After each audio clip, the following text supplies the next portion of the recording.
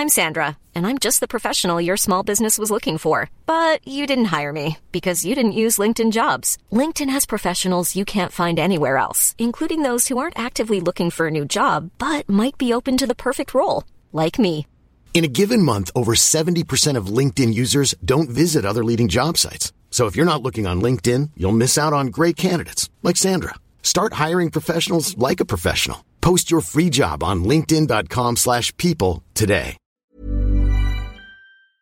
US B-52 bomber lands at South Korean Air Base, Songnam, South Korea. A nuclear weapons-capable B-52 bomber has landed in South Korea on Tuesday, in the latest show of United States support for longtime ally Seoul in the face of North Korean military threats.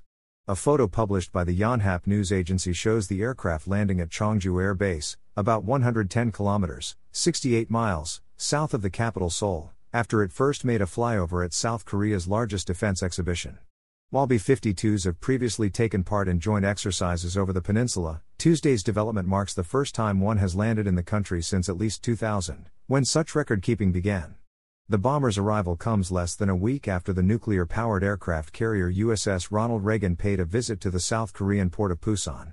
The carrier's docking in the southern city provoked an angry response from Pyongyang, which said it showed Washington had undertaken the most serious phase of preparations for a potential nuclear war.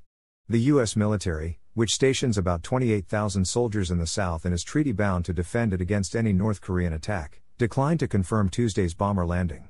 B-52s, which fly at subsonic speeds, can travel more than 8,800 miles without refueling at an altitude reaching 50,000 feet. Pyongyang balks at Washington's deployment of such long-range military assets, and in 2017 threatened to shoot down U.S. strategic bombers even outside North Korean airspace. The B-52's arrival comes a day ahead of Russian Foreign Minister Sergei Lavrov's planned two-day visit to Pyongyang. Besides being historic allies, Russia and North Korea are also under rafts of global sanctions, Moscow for its invasion of Ukraine, Pyongyang for its nuclear weapon tests.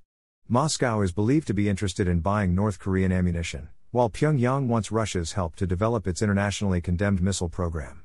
Last Saturday, the U.S. said arms shipments to Russia were already underway, with North Korea delivering more than 1,000 containers of military equipment and munitions in recent weeks.